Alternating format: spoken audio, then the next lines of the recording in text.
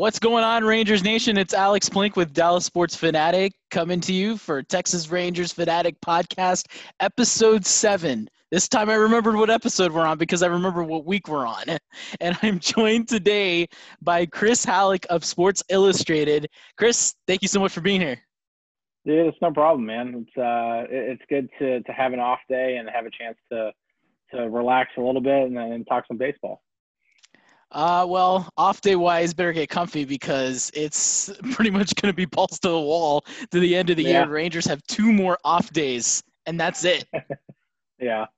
I'm getting ready for it. It's going to be a lot of covering the road games from the house and then going to the ballpark and then covering road games from the house and then to the ballpark and then just a bunch of back and forth. But I'm ready for it, man. I thought it was interesting because today's actually both the Rangers and Mariners, who the Rangers got done with. It's the Mariners' first off day of the season, and this is the Rangers' 4th off day of the season. Wow, that's interesting. I honestly didn't even. I'm doing so much to pay attention to the Rangers. I'm not even looking at other teams right now, other than what they're doing on the field. But yeah, I mean, it makes sense with the amount of games they played. Yeah, it makes sense for sure. And I've always kind of brought this up. Texas has 2 more games than teams like the Nationals and the Brewers and the Blue Jays. All 3 of those teams have in common they had games postponed due to COVID. They've basically lost a weekend's worth of games. And so the extra days early, especially with the amount of them. I honestly, you and I both have been on the Zoom calls, so I think we can both say that the players and probably the manager don't really like that many off days because he's had to tinker with the rotation a number of times. And, 2 different times they've had an offensive explosion on the last game of a series right before an off day.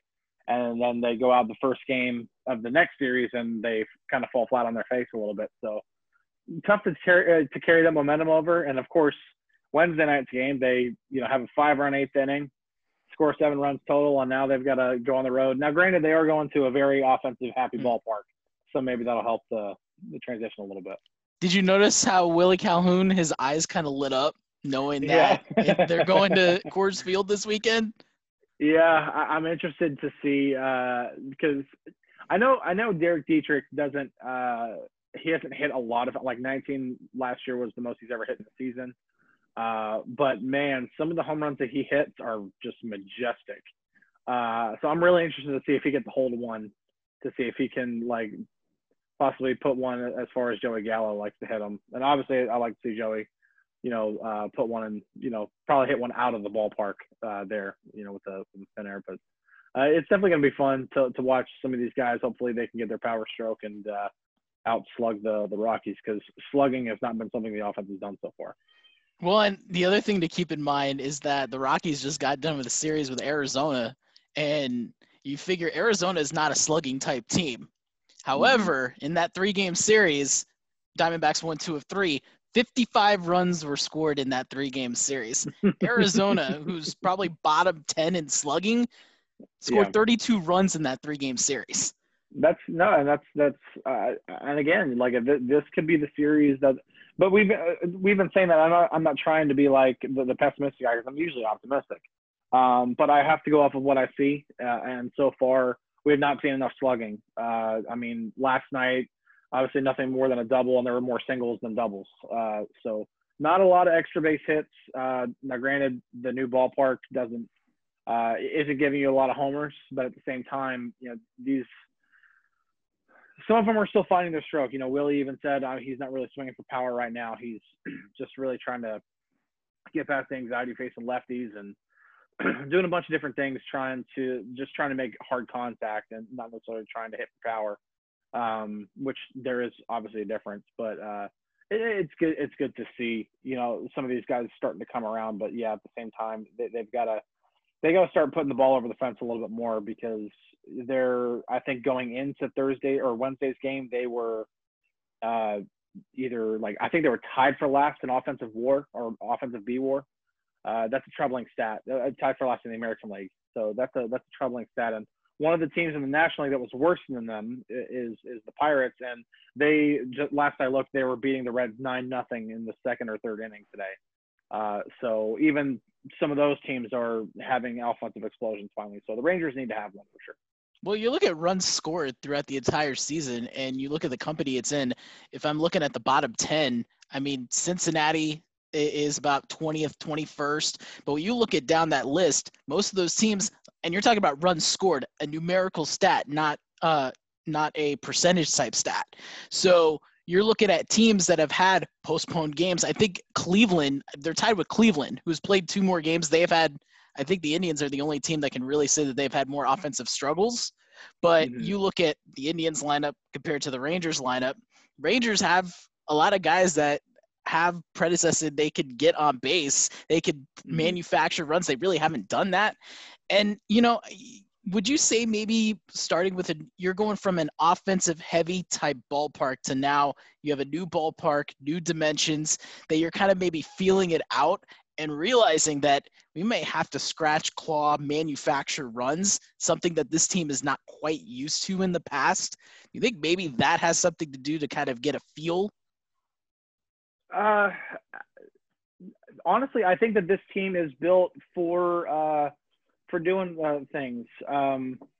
I think this team is built well to do those kinds of things because they can. Sorry, my son had just barged into the room. This is life with young children. So, honey, can you come close the door? It's an off day right here. It's an off day for everybody right here. Yeah. Thank you. Yeah. So, what we're saying? Oh yeah, I think that this team is actually really good. They do enough things to manufacture runs, kind of the old school way. They're really aggressive on the bases. Dude, Derek Dietrich, I don't remember the exact number of total stolen bases that he has in his career, but I think it's in the single digits. And he stole a base in his very first game with the Rangers. So he does. I don't know what the exact number was for his total career off the top of my head, but I know from looking at it, his numbers last night. It's very not a lot. And so the fact that he goes and steals a base, it just shows you how aggressive. Yeah, 6. There you go. So yeah, I thought it was a single digit number. So yeah, so he doesn't steal bases, and he steals the base the very first game. So I think that just goes to show you the philosophy. And if guys can buy in and do that, then I think that this team can manufacture more runs. And that's today it's all about the long ball. Today it's all about, if you're not hitting home runs, you can't be successful. And I think that's true to a certain extent. I think you have to be able to do things a particular way whenever the game, like for example, if you go to another sport like the NBA, it's a 3-point shooting league now. If you cannot shoot 3-pointers at all, you're not going to win. You have to be able to shoot a little bit, at least a little bit, have 2 or 3 guys who can, really, really hit from beyond the arc and in order to be successful. You can still have other styles of play, but you still have to be able to hit threes. You still have to be able to hit the ball in the ballpark in today's game. You have to. Pitching is too good nowadays. And when I say pitching is too good, the hitters have to face tougher pitching because you're not facing the same starter usually more than 3 times in a game because starters aren't going deep into games nearly as often. There's a number of reasons that I could go into. So yeah, you have to hit home runs, but I think that this team can do some of the other things to manufacture runs that isn't necessarily the trendy thing to do and would be considered the old school thing to do. But I think they can do it. I think that's one thing where I'm a little more optimistic. I definitely for the offense, definitely need to see more power for sure. Well, it's interesting going back to Dietrich because when you look at batting average wise, it's low. There's no cookie cut around it. But when you look at his on base percentage, it's pretty respectable on base percentage. So you figure. Does that remind you of another player on the Rangers? Yes, it does. Yes, it does. Yeah. But here's the difference: you figure he doesn't walk as much. You know what happens? No. He gets hit. Very few players walk as much as Joey Gallo compared to batting average to on base percentage. He gets hit by a pitch. Dietrich does. Yeah. Yesterday was his 119th hit by pitch, which is tied for 3rd all-time in active. Well, yeah. That was a hit by pitch.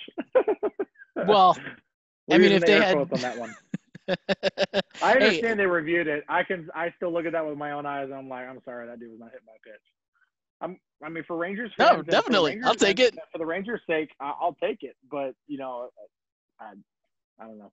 Well, Look at the base replay, hit I or was like, error no, too. dude. If you talk about Yeah. as far as scoring plays go on the ground, and they didn't do this, but Nick Solak's 4-base error, which I won't put in air quotes because I think it's a legit 4-base error. But if that had stayed as a homer, would we say Nick Solak's first homer? Honestly, I think that one you can get away with doing either one. I think you can get away with calling that home run because the precedent is that it should be a home run, based off of the rule, and then that's in the rule book, and then based off of the precedent, which is the Canseco play, obviously. But the interpretation that it should have been caught with, I don't remember the exact term, but like ordinary effort. I think that's a good description of it, and so I think you can justify that as being an error as well. And I think if I were to lean either way, it's an error. I mean, Nick Solak didn't hit that out of the ballpark. It was aided out of the ballpark, and it was aided on a play. It's not like he was still running and trying to find it, and it just happened to hit his glove. Or he just stuck his glove up and it just happened to bounce off. No, he made a concerted effort to try to catch it, bounced off his glove and over the fence. So yeah, I definitely classify that more as an error than a home run. But then again, you could use the other argument as well. So it's gonna be the long-winded debate. Yeah. It's gonna be a season-long debate, as if we didn't have enough things to debate about. And if Nick Solak finishes his career with 299 or 399 home runs, not that I think that he's going to finish with that many, but let's just say he does hypothetically, and he's one home run short of a huge milestone. That's gonna hurt a little bit. We can go back in the past 5 years, 6 years. Let's go back and change the scoring. And so, but yeah, no, I mean, with Dietrich, so first on that all-time active leader hit by pitch, it's a tie because he's currently tied for third with Alex Gordon of the Royals. So number one on that list, you probably know who that is. I'm trying to think. Who would that be? Well, it's yes, and I was gonna say Anthony Rizzo too, but because Rizzo's gotten hit 6 times this year, so he's currently tied with Chu with I believe 151. Okay, yeah, because I would think, because Chu's been hit quite a bit. Starling Marte gets hit quite a bit with Arizona now, but I remember his days in Pittsburgh. He got hit a lot. I'd like to see his total number for hit by pitch because he crowds the plate a lot. Did a lot more watching on him whenever the Rangers were tied to him in trade rumors, and I was like, man, this dude gets hit by pitches. So, man, so if let's just say hypothetically the Rangers make a trade for Marte somehow this year, they're going to have 3 guys on their team that can all be hit by pitch. First on the all-time tied, third tied for the all-time. Starling Marte is 5th in the all-time. Yeah, he's got 5 away to tie Dietrich and Gordon. I knew he was up there. He crowds the plate like crazy. I think he actually missed some time because he broke his hand one time because he got hit. So, yeah. That's not surprising. I'm surprised it doesn't happen more often for those types of guys. Yeah. It's unfortunate, but, hey, I mean, everybody, you crowd the plate, that's the risk you take. Exactly. That's why Ian Kinsler was hit quite a bit because he crowded the plate too. So let's even ease in with Derek Dietrich because that was quite a show yesterday for Dietrich in his first start. Now, we kind of said that before with Anderson Tejeda and the impact he made on the first game. Now he's on the alternative training site. So this is kind of an interesting thing because Danny Santana is eligible to come back. Don't know when that's actually going to be. And I wonder with the way Dietrich played yesterday that if you do want to take a little bit more time to let Santana be 100%, because here's the thing. First of all, if Santana comes, you're going to have to drop somebody on that roster. Yeah, you're gonna have to drop more than likely a position player. Um, this is a really interesting situation, obviously, and I did write about it. In response to Wednesday night's game.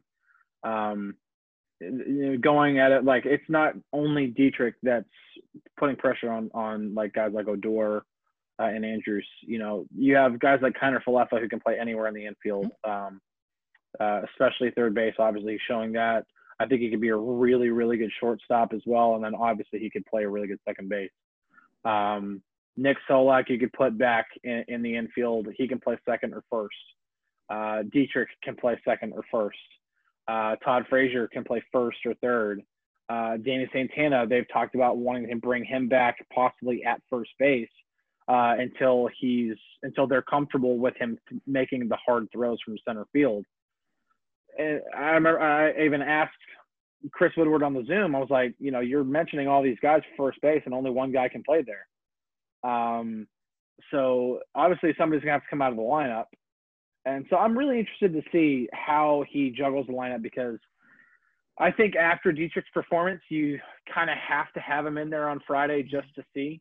It's not the same situation as with Tejeda, because Tejeda, that was his major league debut. Right. He's never played higher than single-A ball.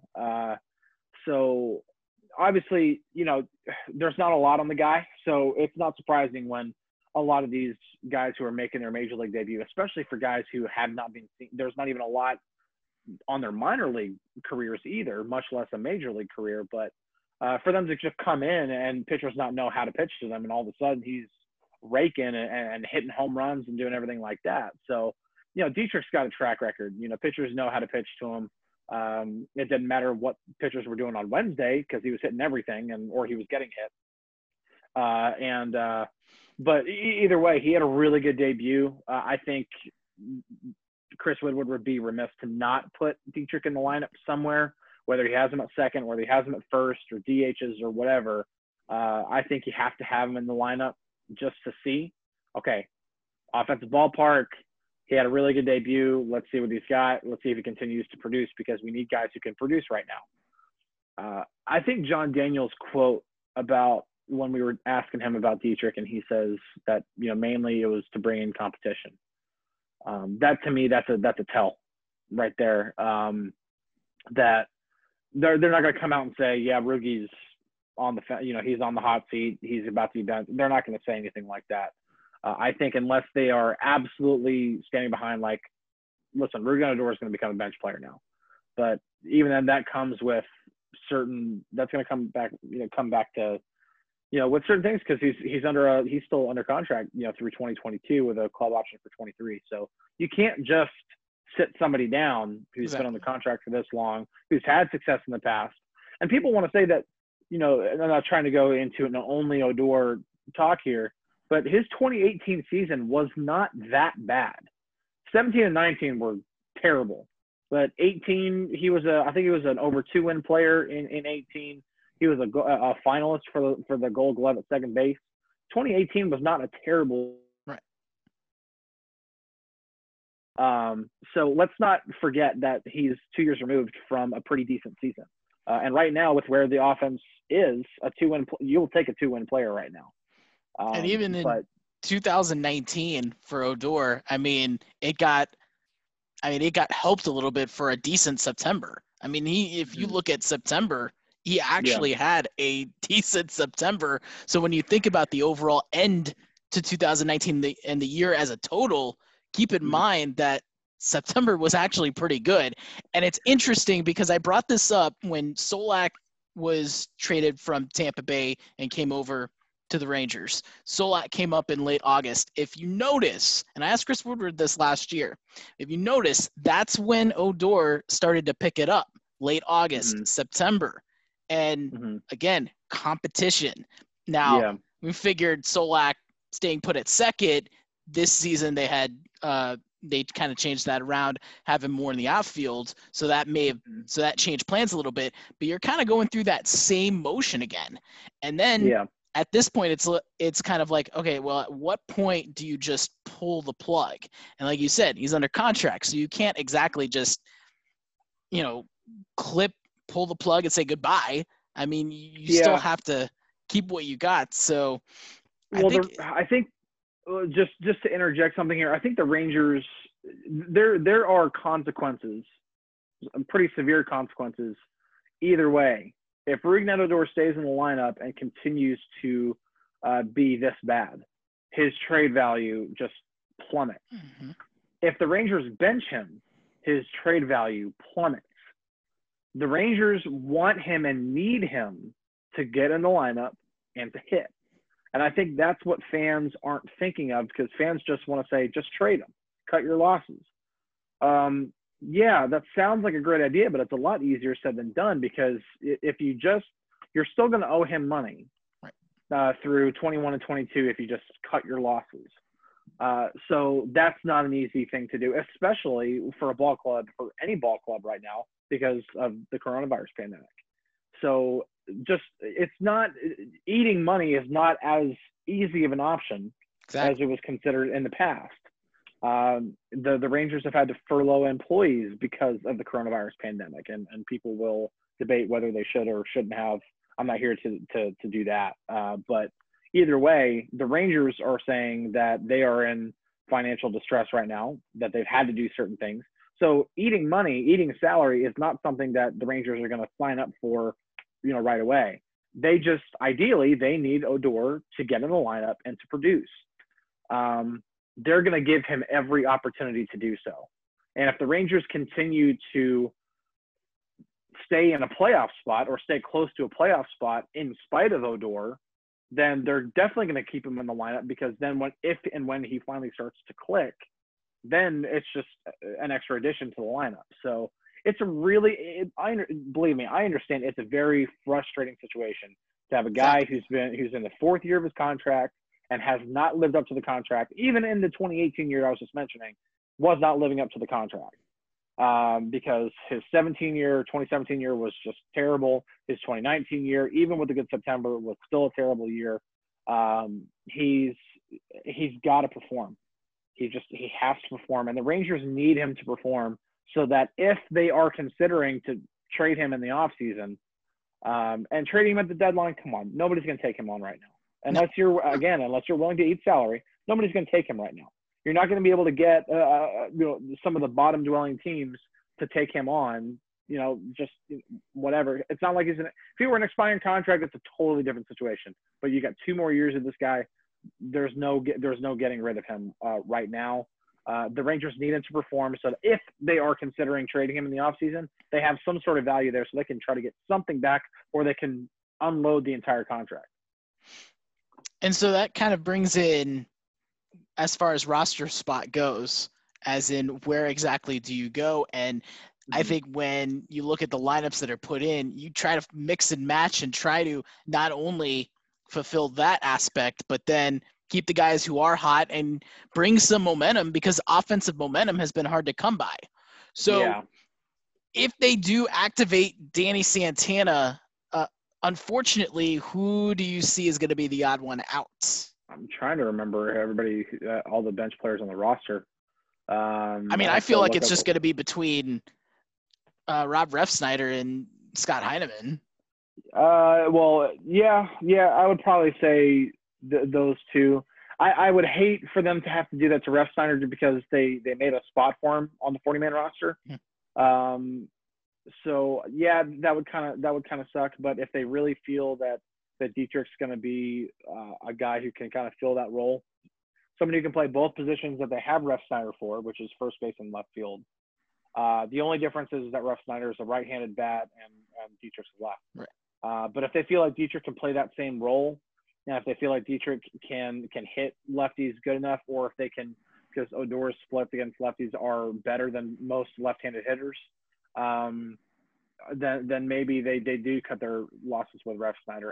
Or at least send them to the alternate trading site in terms of cutting losses. But Heineman, I think that would be a mistake, because Heineman's more versatile than Refsnyder. You're talking about somebody who can play center field at any point, and right now the Rangers need people who can play center field. Even with Danny Santana back, you still need guys who can play center field, and I think having three legitimate options on the roster, with Santana, with Solak, and Heineman. I think that, so if it's between Heineman and Refsnyder, I would think Heineman stays and Refsnyder gets the boot.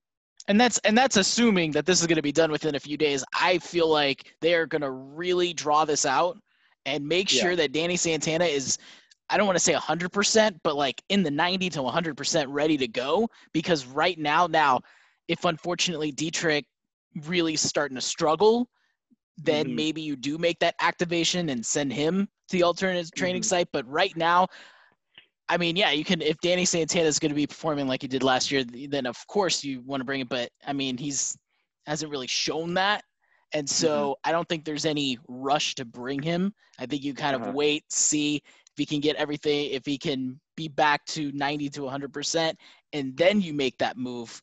Because again, I feel like there's no need to rush him. It's not like you're waiting. You have to have Danny Santana in a center field option, or it's not like you're running thin as far as personnel goes. Well, Dietrich to me is a really interesting player for a number of reasons. But okay, he had 19 home runs last year. 17 of them were by June 1st. 17 by June 1st. His first 2 months of the season when he was healthy, his OPS was over 1,000. He was batting, I think his average was even 270. So for traditionalists who like to look at batting average first, a 270 batting average with 17 home runs is very acceptable. But his OPS is over 1,000. His defensive metrics had never been, great, but if he's producing that much on the offensive side, you'll take the defensive limitations, I guess you could put. But Dietrich's really interesting to me because if he's healthy, and there's every indication so far that he's healthy, I'm really curious to see if he can replicate anything close to what he did when he was healthy last year with Cincinnati. Because it was really whenever he started to have the shoulder issues is when all power was gone. I mean, like he had 2 home runs for the rest of the year after June 1st. So all power was gone. The batting average went down. All the numbers went down. But he's still a really interesting case to me. He could be a game changer because not only if he produces at the plate, but he provides an energy that this team needs. Yeah. I mean, Todd Frazier, Dietrich's one of those guys that you love to have on your team and you hate to play against. And I would love to see Dietrich be on this roster when the Rangers start playing the Astros in September. Because those series are going to be not just very important because right now it looks like if the Angels and the Mariners can't figure out their stuff, it's going to be between the Rangers and the Astros for that second place spot in the American League West. And I'm telling you what, if you get a guy like Derek Dietrich who's going to be barking and chirping at all those Houston players, man, he's going to become somebody who fans are going to want to induct in the Rangers Hall of Fame before the season's over. And just ask Pirates fans how much they hate Derek Dietrich, because not only did he terrorize the Pirates last year, but I've seen fans talk about him on Twitter, and they do not like the guy. They do not like the guy. They're not like the fact that he pimped every home run he had against them. They did not like the guy. But again, it's one of those guys that you love to have on your team and you hate to play against.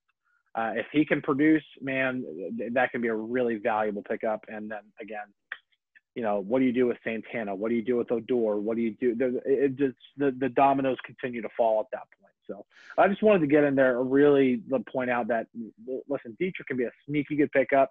You could also see the guy that, he's been, previous to 2019 who, decent, fine player, but nothing, extra special. But what he did in the first 2 months last year was really special. So as a Pirates guy yourself, how did you feel about that signing? Okay, I grew up a Pirates fan, so I'll put that out there. I grew up a Pirates fan. So no, I mean, the signing, it's the same thing. Right. When you look at things like, obviously I saw what he did against the Pirates last year. But I saw what he did last year in the first 2 months, regardless whether he's playing Pittsburgh or not. And obviously Cincinnati and Pittsburgh play each other a lot. So, and there was so much more to anybody who watches baseball outside of the Rangers. the Pirates and Reds have been at each other's throats for the better part of a decade right now. This goes all the way back to, I think, the 2013 wild card game. And I think even before then. So I think they've that been series at each other's before. throats. Yeah. I mean, they've been at each other's throats for a long time. But I remember that 2013 wild card with the Cueto chant. That's really, like, I think when that rivalry really took it to another, it went to another level. So there was more than just the Dietrich stuff there. It was just another reason for Pirates fans to hate the Reds. Honestly, I think more than anything. And Pirates fans, I can say this, growing up as a Pirates fan, they have had enough struggle in their lives. For Pirates fans who are my age and had to live through the losing streak from 93 through 2012, that is painful. To have your team go from 1993 to 2012 and not have one season where you won at least 81 games, that's painful. So I don't want to make you sound old on there, but when they won their first winning season, I was 22 years old, and you had to go all the way back to when I was like 2 years old. Yeah, I was. Let's see. The last time the Pirates won anything was 1992. I was 5 years old, and I was listening to the game on the radio in the car with my dad when Sid Bream scored the game-winning run for the Atlanta Braves in the NLCS. And so that was, and I remember that specific night doing that. So that was painful. I was actually at the game where the Pirates won their 82nd game in 2013 because they were right here in Texas playing the Rangers. And it was the first game of a 3-game series, and I went to all 3 games because, I've lived in Dallas since 2000. So I've had, definitely an affinity for the Rangers living here this long. But obviously growing up a Pirates fan, I'm like, these are the 2 teams I've watched the most in my lifetime. So had to go there for that. Knew that history could possibly be made in one of those 3 games, and the Pirates ended up winning all 3. So, which was not good for the Rangers, obviously. But yeah, that was, so Pirates fans have been through enough. So yeah, whenever they see things they don't like, it just adds to that struggle. But hey, Rangers fans have plenty to be upset about, coming obviously as close as they did to a World Series and have not won a World Series in the franchise's history. There's a lot for Rangers fans to be upset about, and I understand the want, it's hey, this might be a great opportunity to steal a World Series. I don't care if it has an asterisk. If you ask any, I would say majority Rangers fans, if they won the World Series this year, are you going to really say that World Series doesn't count? Like, seriously, like, as I would say it counts. Yeah, I mean, everybody's given the same opportunity. Yeah. So it's not like, I mean, if I don't know what's going to happen with the St. Louis Cardinals and how their season's going to lay out based on what's going on. But, I mean, you look at, Miami still has to make up their games at some point, even though there are a lot of games to make up. Yeah. So, I mean, I'd say whoever goes all the way, and with the way the playoff format's going to be, it's going to be a grind for everybody. Deserve it. Breaking news for the Rangers. Edinson Volquez has been placed on the 45-day IL with a right oblique strain. Oof. That's not good. No, that's another hit. That's another blow to the bullpen. So I'm tweeting that now, actually. So yeah, you can do the wonderful time, that moment in time thing. So this is recorded. It will be put later, but you heard it. We do breaking news here. Breaking news. Breaking news. Just saw it come across my computer. Off right days. Looking at it, so. Off days are fun, man. Off days. Off days for you. Off days as a dad. It just happened. My son barged in the room. I mean, I got a 4-year-old, and my daughter's going to turn 2 next month. So I got a 4-year-old and an almost 2-year-old, and it's. I cherish these days, obviously as a baseball writer, because you're covering games almost every single day. And I've had talks with some of the other reporters, some of the other, beat writers who have done this for a long time. And you cherish your moments that you can get with your family. And so I've been doing that and trying to enjoy as much as I can. My son's supposed to be starting pre-K this year, and obviously everything's have to be virtual at the beginning. But off days are fun for sure. They're filled with here in the Halleck household. They're filled with screaming kids and apparently breaking news coming across Zoom calls. This is your first year covering the Rangers, right? Yep. Yeah. First year on the beat. Great first year. Full transparency. First full-time job in sports journalism. So I've done a number of part-time things in the past, but first full-time job in sports journalism, and it has to be the COVID-19 pandemic year, of course. So don't they say that you never forget your first? Yeah, most people say, and there's definite reason I will never forget my first year on a beat for sure. So I even had one fellow reporter say, "Man, if you can make it through this year, you're golden." So I think with any of us, I mean, yeah. having to, for me, having to do a full-time job and then covering the Rangers, it's everybody has a grind. Yeah. Everybody's got from the guys who have been doing this for a long time to the journalists who are rookies or people trying to get their journalism is a very competitive field. You get your foot in the door almost any way you can, and that's the advice I would give to anybody is if you have an opportunity to get your foot in the door, get your foot in the door, make a name for yourself. Let your works speak, do the speaking for you, and don't get on Twitter and try to brag or anything like that. Just let your work do the talking, and that's how you're going to make it and develop relationships with people. I think having a really good work ethic and developing good relationships with a lot of people, that can help you go forward. So any aspiring journalists, those would be. And again, I haven't been in like I said, it's my first full-time position, so I haven't been doing this a long time. But I've learned enough in just a short amount of time to say that getting your foot in the door is a huge thing. If you can get your foot in the door, absolutely do it, and then develop as many good relationships with people as you can, and then just develop a really good work ethic. Always aspire to be better at everything that you do. I'm always looking to outdo myself from one story to the next. What can I possibly do to make even something as simple as a breaking news story? How can I make this more interesting for the reader? What can they possibly look for? And every writer has their own style. So find your voice and develop a good work ethic, develop relationships, get your foot in the door. And I'd say that'd be my advice. But listen to other people's advice before mine because they've been doing this longer than I have. Well, and the thing is that, you have to be able to take constructive criticism. And I think a lot of us have that problem. Mm-hmm. For me, especially, you always worry about, and there's a fine line between, because I've always been somebody who has always been worried about what other people thought. That's one of the downsides on there. And ever since I've kind of started this, it's kind of like, you know what? I'm just going to go for it, see what happens. You have common sense, so you use that. And I mean, everything has been working out pretty well. I've met some excellent people across the way as well. And, as everybody knows, I mean, I'm rocking my rainbow tee today, so I love it.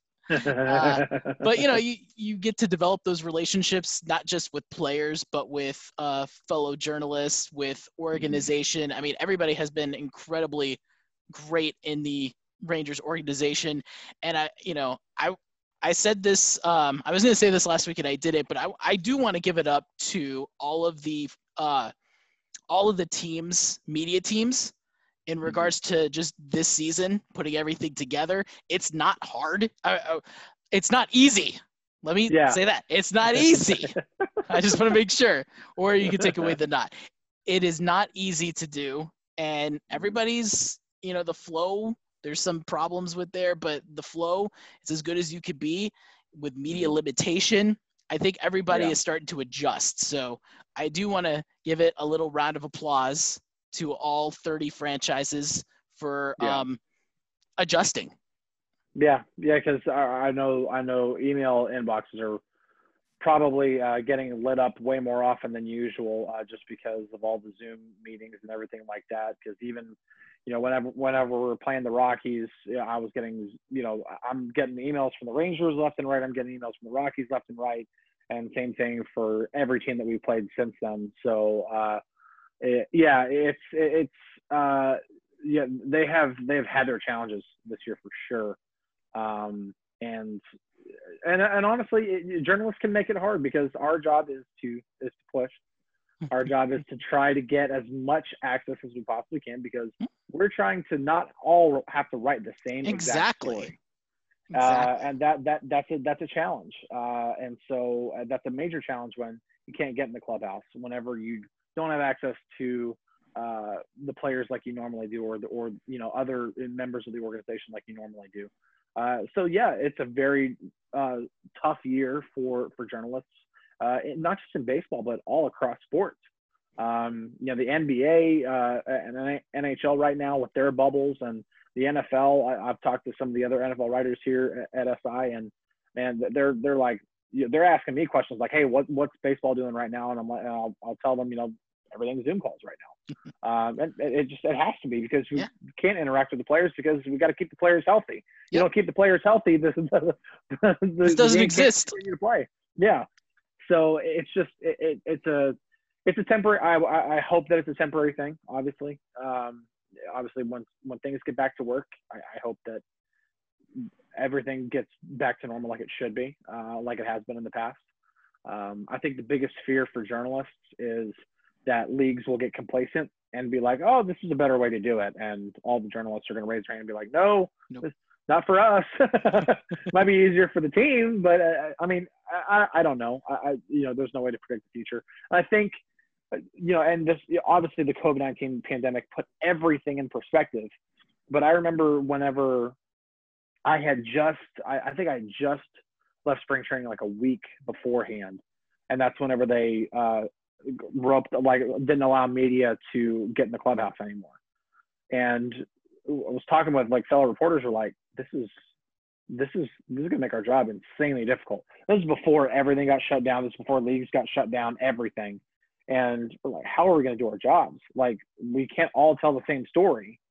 And so we've had to find a way to navigate that during this time. And you work your magic, you develop relationships, you do everything you possibly can so you're not, having to churn out the same exact stuff that everybody else is churning out. So again, it's finding your own voice. And even if you're writing about the same subject, find your own voice, be unique, exactly. Bring a different perspective, make your work interesting. And that's something I aspire to do every day. So exactly, we're all different personalities, so there's always a different way to put something in perspective. Let's go to finish this out. Let's go a little bit of a more lighter stuff. So the one thing, though, I am a little disappointed. I don't know how they're going to do this at Coors Field, but you always, I don't know if you've watched any Rockies games in the past at home, but Charlie Blackmon's walk-up song, You're Loved by the Outfield. So what the fans will do is, I have the chorus. And so when they're singing the chorus during the song, you'll have and I may try to sing, it's not going to be pretty, but you'll have the entire crowd yelling love when that comes. So I don't know what they're going to do on there. I'm hoping that they kind of worked it in, but again, it's not going to be authentic. Yeah. But I'm wondering, as far as walk-up music, is there anyone that sticks in your mind as far as just anything in general? Derek Dietrich was Field in the Air Tonight by Phil Collins. See, I didn't hear it yesterday, and I kind of – I heard some, but it was very faint. Yeah, as soon as I heard it, I was just like, okay, I like this guy a little bit more now. It was like Field in the Air by Phil Collins, and I don't think it was quite at the I don't think it was quite at that part. Still, it was at a great point of the song. It was, that's one of those songs that as soon as you hear it, you're like, oh, that's Field in the Air Tonight. It's just one of those songs. So, the Todd Frazier with the Sinatra Yes. is another one that sticks out, and Elvis not using Baby Shark is I didn't have to go through that last year because I It's didn't cover not the. that bad. I don't know why people were complaining, but it wasn't that You bad. don't have young children. Oh, okay. I have I young can't. children I'm that not a part of play this the song conversation. all the time. I hear it enough here. I don't want to hear it whenever I go to the ballpark. And I was fearing. I understand why Elvis does it, and the reason why he does it is a wonderful reason. If it makes you think of your child, that's fantastic. Yeah, it puts you in the right frame of mind before you step in the box. Absolutely. Okay, do whatever you want. That doesn't mean the rest of us Doesn't put you in the right frame of mind. No. So yeah, I'm thankful for that because, like I said, I was almost preparing. Like, I think if he sticks with Baby Shark, I'm just gonna prepare myself for it, and that hasn't been the case so far. And I don't know. We'll see. I liked last year on July 4th when Willie Calhoun pulled out the Miley Cyrus party in the USA. That's still amazing. It's too bad they didn't play a July 4th here again. I was hoping that maybe he would have done there. And then nothing is ever going to top 2011 Mike Napoli and the Emily Jones bet. Ranger fans will remember this one with the Miami Heat and Dallas Mavericks NBA Finals, where in his first at bat was Right Said Fred. Mm-hmm. And then I forgot what the second at bat was. And the third at bat was Shania Twain, Man, I Feel Like a Woman. Yeah. For Mike Napoli. Think I remember that. Yeah, I remember the Shania Twain one. Yeah, that's awesome. I don't know what would have happened if I got maybe ask Emily on this, but I don't know what would have happened if the tables were turned. I don't know what the wager was if the Heat had won and she would have lost. I don't know anything about that, but that would definitely be an interesting answer to find out. I don't know. She probably – I don't even know if she remembers. She might not reveal that. It's moot point. She might just be like, doesn't matter. We won anyway. So I don't know.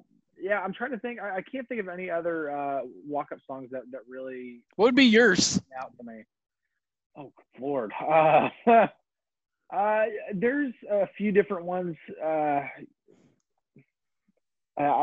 think I would go more the rock to try to get myself pumped up. So I could go a number of different ways. Go with a Breaking Benjamin song, or I could go a little bit more aggressive with maybe like a Killswitch Engage, something like that, like more on the metal side. If I wanted to go the hip hop route, probably NF would probably be my first choice with hip hop. So I think I'd go the rock route. And if I had to choose, I'm gonna go off the grid just so I can push the song a little bit. There's this band. It's a side project of two different members of Killswitch Engage. It's called Times of Grace, and they have a song called Live and Love. And it's a really good song. I recommend it to everybody. So just to push that song, that would be my walk-up song. I'm in between a couple, and it's one where it's like crowd interactive, where it plays well in the stadium. I remember David Murphy had that, especially back in 2013. I think that was the last time they did. I do remember his was Where I Belong by Yes. And they did a contest. I think it lost though. I think it came in second to Yu Darvish, because you can't beat Yu Darvish's Soldier Boy. Yes, you can't beat Soldier Boy. I don't know if he still does it with the Cubs. Yeah, I'm hoping he does. Yeah, I don't know. I haven't heard anything about that, but I hope. You might hear my daughter in the background right now, so that's okay. Off days at home. But still one. I don't know if I would go with like a crowd interactive, or if I would go maybe on a troll. I don't know. I have no idea. I would definitely. I would not. I'm not mean enough to do a troll. So I would definitely go more the route. Your little Taylor Swift. No, no, I would not be trolling anybody. No, I think, the sports that I play, like I play hockey on a regular basis, and when I'm playing, I'm very serious. I'm very competitive. So I think that if I were a baseball player or a softball player, which too many softball players take it way too seriously, but whatever. I've been there. I've played softball with those guys. But no, I would definitely be more the serious route and try to get something to pump myself up. So Yeah. I guess if I you're would Mike not Napoli, be. he didn't have a good game in that 2011 instance. I guess the good news is if he had a fantastic game, he would have had to keep Fantastic. going. Yeah, he might have had to, but it didn't matter. He could do very little wrong that year. That was one of the better offensive performances in Rangers history for a player. So that was a great year for him. Do you remember that? Well, we will see what's going to happen in Denver this weekend. Rangers will be heading to Colorado to take on the Rockies, who lost their first series this past week against Arizona. And then a weird schedule because they'll come home for 2 against San Diego, then go to San Diego, the lovely 2-2 back-to-back series, which are the most fun, I'm sure, for players and managers to have I'm sure. outside And of Monday and Thursday off days. I don't think Charlie Blackmon's gotten out since the Rockies left Arlington. Obviously, I'm exaggerating a little bit. Yeah, when I heard that he was hitting 500, and I think about that opening weekend, I was like, he was like one for. I put it out there. I think it was like 1 for 14 or something like that. He had 1 hit in the three game series. So I don't remember exactly what it was, but he had like 1 hit, and I'm like, how is this dude batting that high? He just had to have not gotten out this entire time. Yeah. So we'll see if the Rangers can retire him at all. We'll see. Yeah, well, we'll see. Well, Chris, absolutely a pleasure for you joining on here. Again, you can follow Chris at Chris Halleck. That is Halicke, as you and I both know last names. I mean, you've had your share of misspelled last names. I've had my share. Misspelled, mispronounced. Just think. You know what? I might even start something. I'll just think of it. Instead of saying Smart Alec, just say Smart Halleck. That's perfect. Put it that way. You know what? I might start naming. You and I could have a whole hour discussion of how people misspell our names. Yeah, probably. I don't know who might have the more mispronunciations. That might be fun to figure out one day. But I definitely have. I can think of 6 off the top of my head. So yeah, I can think of. The funniest one's Halik. That's the funniest one. So the funniest one's not actually me. It was my brother who actually had his 8th grade yearbook. They misspelled it. Oh no. Blink. Oh no. With no C. No. I'm like, how do you mess up that bad? That's a very. I think I've had a government letter sent to me that was misspelled too. Oh wow. Yeah, the government should not be messing up names. They should just have that right there. Just copy and paste it, man. Hey, if it's anything that I have to pay, I'd say that's not me. Get it right. But that's not me. That's good. But you can also follow Chris on Sports Illustrated with the Inside the Rangers column on Sports Illustrated. And if you want to follow me, because you have nothing else better to do, you can follow me at APlinktX, APLINCK on Instagram at APlinkTEX. And if you want to listen to this podcast and any other of the previous 6 podcasts, because again, you've got nothing better to do, it is available on Anchor, Google Podcasts, Spotify, Breaker, Overcast, Pocket Cast, Radio Public, wherever you want to listen to, it is available for you. Because most people are working from home and want to maybe listen to some soothing or some nice baseball talk, there should be no reason why you can't plop it in and, I don't know, maybe fall asleep with it. It's a good night story. Chris, appreciate the time, and we'll see what happens this week, and I'm sure this won't be the first time we'll be chatting it up with you. Absolutely. Thank you for having me. I appreciate it. Thank you so much, and thank you so much, Rangers Nation. We're back with